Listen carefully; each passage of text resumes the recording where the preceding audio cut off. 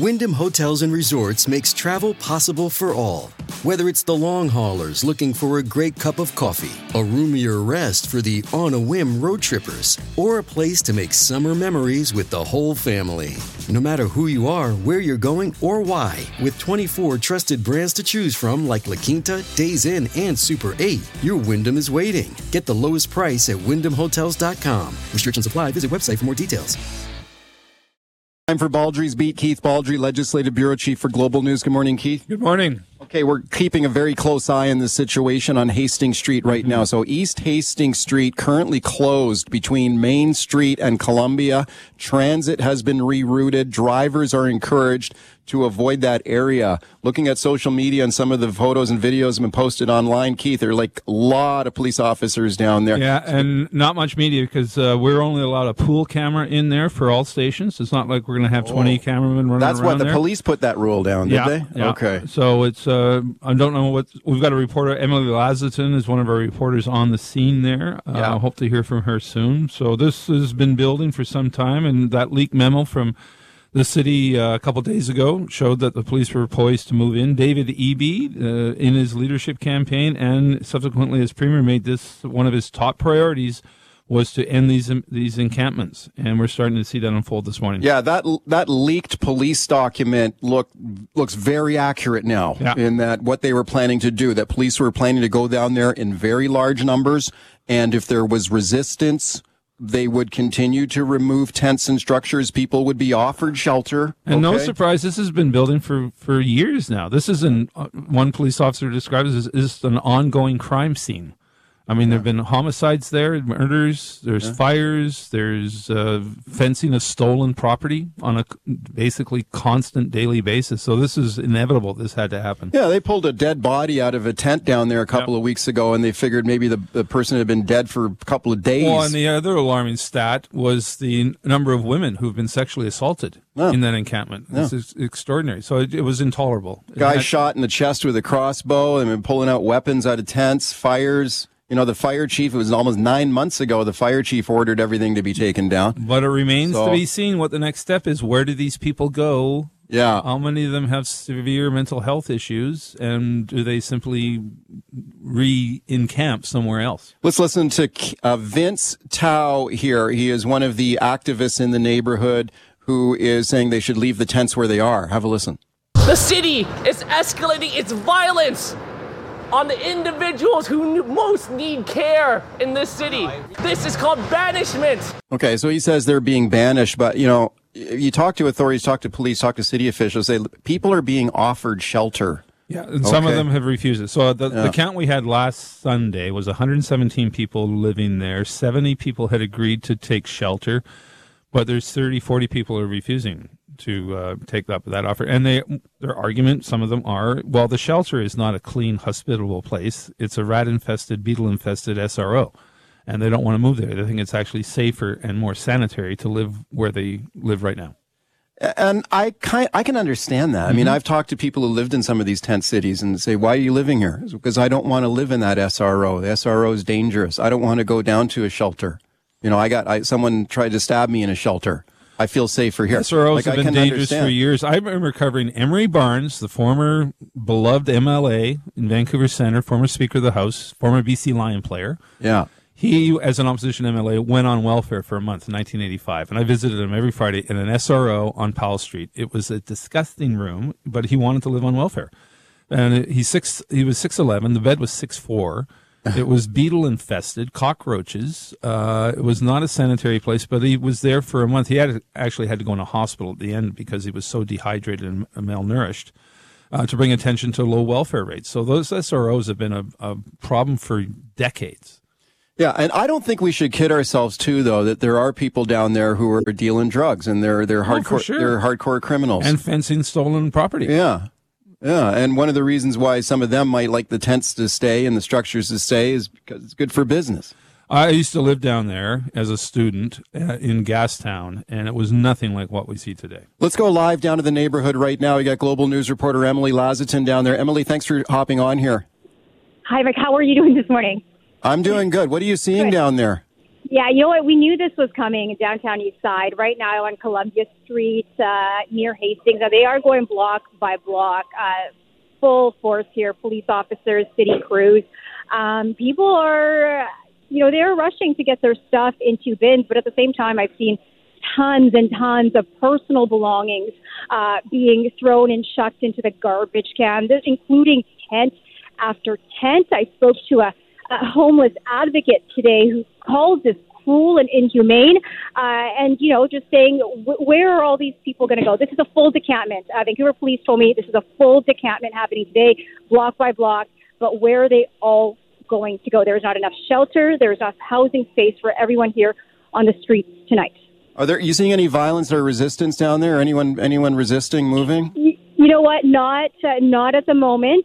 Thankfully, everybody seems to be just really working fast. I do see outreach workers here, and they are working with people. But again, crews are moving quickly. I'm seeing them just toss tons of items before people are even done cleaning up, already into garbage trucks. And Emily, is the stuff that's being thrown into garbage trucks that's basically taken away from everyone and is going to be disposed of somewhere else? Again, yeah. So they have everybody here. Well, not every. I shouldn't say everybody here. There are personal storage garbage bins. I'm told some of it was already handed out before today, but a lot of it was handed out this morning. And I'm seeing, people put as much as they can. But again, this area has been congested with belongings and tents as well. And I'm not sure, how city crews are approaching this as to, what they can keep and what's not going in the garbage. But right now, I'm watching a guy shovel a comforter into the dump truck. So how many officers are down there, and how many city personnel are down there? I can't give you an estimate right now, but I can tell you at least well over 100 officers are here. They've blocked off. They've blocked off all of Main Street. There's another set of officers at Columbia, and then down at Carroll. So this whole area is completely blocked off right now. Emily, I know it's a super busy day for you. Thank you for taking the time. Thanks, Emily. All right. Thanks so much. Okay, it's Emily Lazatin, Global News reporter on the scene down there. So, yeah, very, very large police presence down there right now. That's the largest police presence I've seen in quite some time. Yeah. More than 100 officers, according to Emily, and city crews as well. So this is obviously a plan that's been devised in a matter of weeks, probably, to the finest detail to ensure to ensure no violence, hopefully. And as Emily says, no sign of that yet. People are just scrambling to basically get out of the way. Yeah, and one of the things that jumped out at me in her description there was describing the speed that they're moving along. It sounds like police are trying to get this done as quickly as they can. Yep. So this is like ripping the Band-Aid off. You got to move quickly here to get this done as quickly as you can. Where are they going to go? Well, yeah. This is, even the people who have been promised shelter, the shelters aren't necessarily available yet in some situations. So this isn't over. Yeah. The original plan that was leaked earlier this week talked about a one-day operation to take down every tent and structure on the street, but that it could spill into like a second day. So the original plan was we try to get this done in one day. But if we can't by the end of you might have more police action tomorrow. But I know the original plan is get this done and over with. Well, it's quite conceivable. It gets done today, and then what happens tomorrow? Do people come back? Oh, yeah. Although a number of, as Emily is reporting, many belongings are being just taken and thrown into garbage bins. Yeah. Well, hopefully people can get their stuff back, though. I mean, hopefully. I've seen situations down where they do a sweep down there and they might throw stuff into a truck or whatever, but then people have the opportunity to retrieve their stuff if it's been moved. It depends what type of stuff we're talking about. Is it tents and blankets, or is it stolen property? Okay. Go right to your phone calls here. Kevin in Vancouver. Hi, Kevin. Go ahead. Hey, I think it's a great idea to start cleaning up the city, but at the same time, we do need a place for everybody. And my friends and I are strong proponents. Let's get a giant farm together, get some petting zoo, little llamas, a nice place to set up, and lots of friends and family hang out. Television, all you can eat, and it would be good for everyone. It really would be. I don't know about llamas, but... Well, look what they're doing in Prince George, okay? The city council up there said... We're setting up an official tent city that is sanctioned by the city, and there'll be security down there. And some American cities have done that. Yeah. With mixed results. Yeah. It doesn't necessarily eliminate crime, or bad situations happening. Because again, mental health plays a big role in this, and you just suddenly put everyone behind a fence in a field somewhere doesn't necessarily answer the question here. Well, it's like the caller pointed out on yesterday's show that this is not a housing crisis. This is like a housing crisis and a mental illness crisis and a drug addiction crisis. Yep. All Poverty, going on at the same time. Together. Yeah. Very all going complex. at the same time. But it's interesting to see a city council saying, you know what, we don't want these tent cities set up on our downtown. So if you want to camp, we'll let you camp, but you have to camp over here where there's a security perimeter. Yep. Now, if you live near that camp, you're going to have a decidedly different view than city council about that. Yeah. Karen in Surrey. Hi, Karen.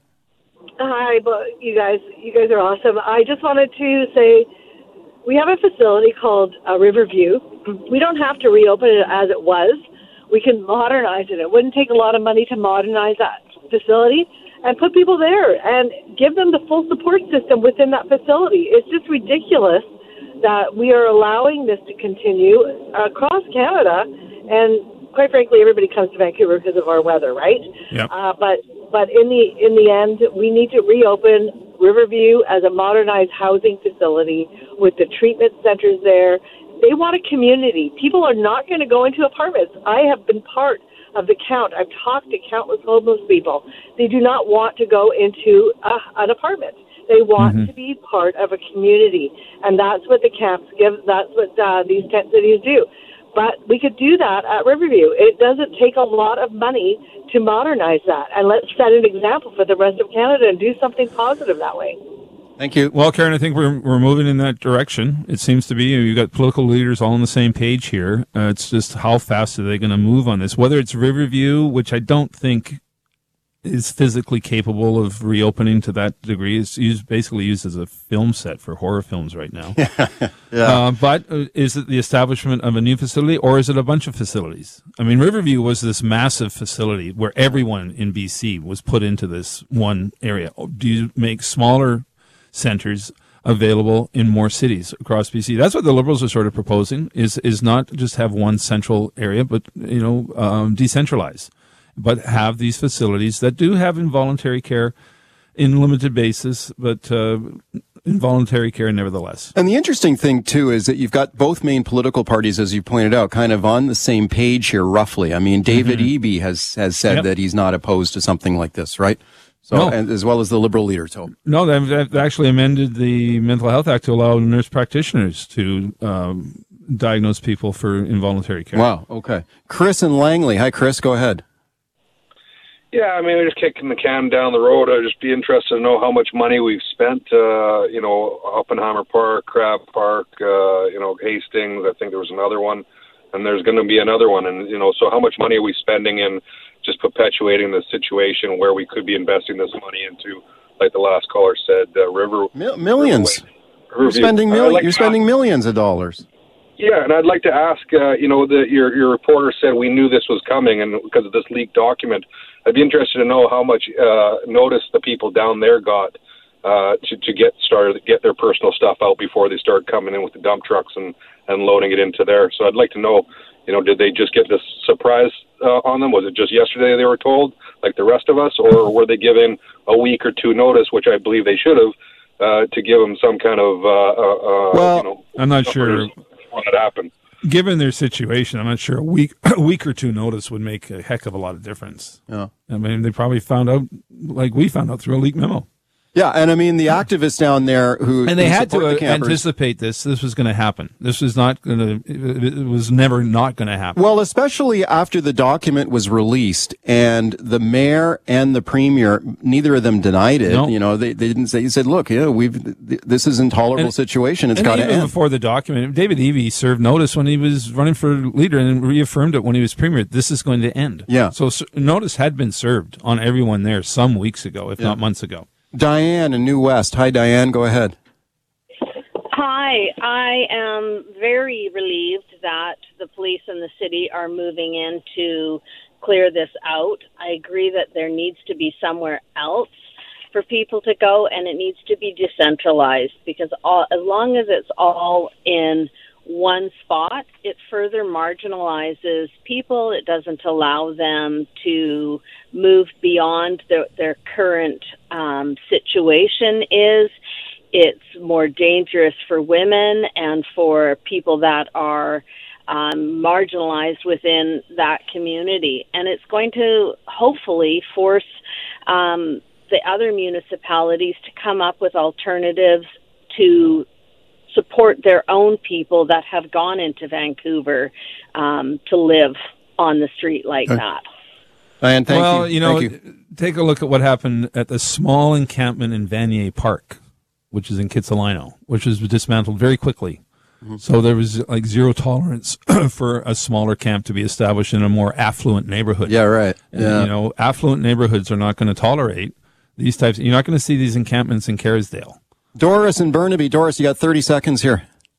Hi there. I just want to say it's about time we clean up the city. I'm not in favor of locking up these people behind fences, but they need help. We need to treat this as a mental health issue and provide housing. We just came back from New York City. That city is amazing. It's clean. You'd hardly ever see anybody begging. It was just amazing. Thank you, Doris. You got 10 seconds. Yeah, well, again, we're headed towards a new model, but it's taking a long time to get there, and it's going to take a long time even so. Keith, thanks a lot. Talk tomorrow.